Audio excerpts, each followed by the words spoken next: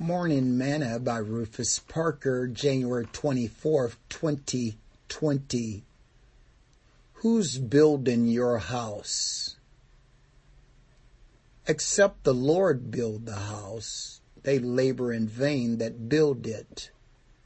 Except the Lord keep the city, the watchman waketh, but in vain. Proverbs 127, verse 1. Today's morsel. A few years ago, I had an opportunity to participate in the Church in a Day building program. In other words, we built a church in one day. We raised a building from nothing to a complete church with everything in it for service. I was totally surprised when it was all finished. Many people came together to make it happen. Who is building your house? Solomon said, except the Lord build the house, they labor in vain that build it. If the Lord does not give it success, it will always be in vain. The building will fall or be consumed before it is finished.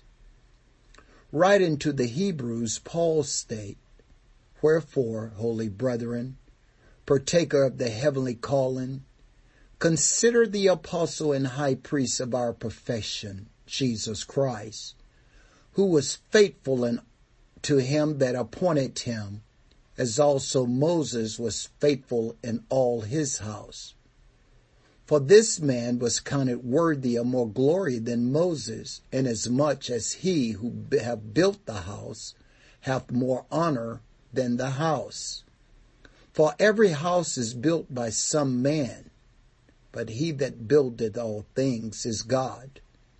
And Moses verily was faithful in all his house as a servant, for a testimony of those things which were to be spoken after.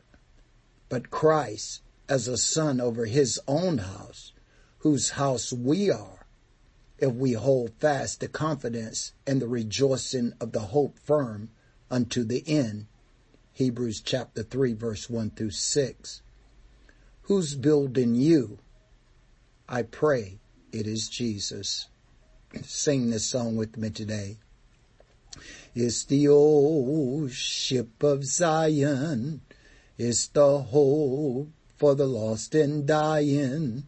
It's a soul-saving station. It's the tower of salvation. Well, it's the church, triumphant, O Lord, and is built by the hand of the Lord.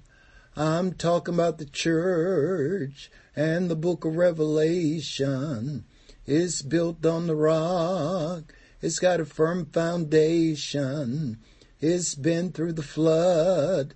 It's been through the fire.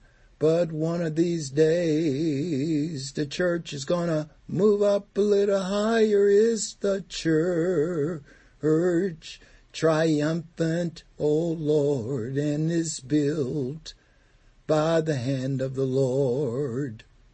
Thought for today, he that buildeth all things is God.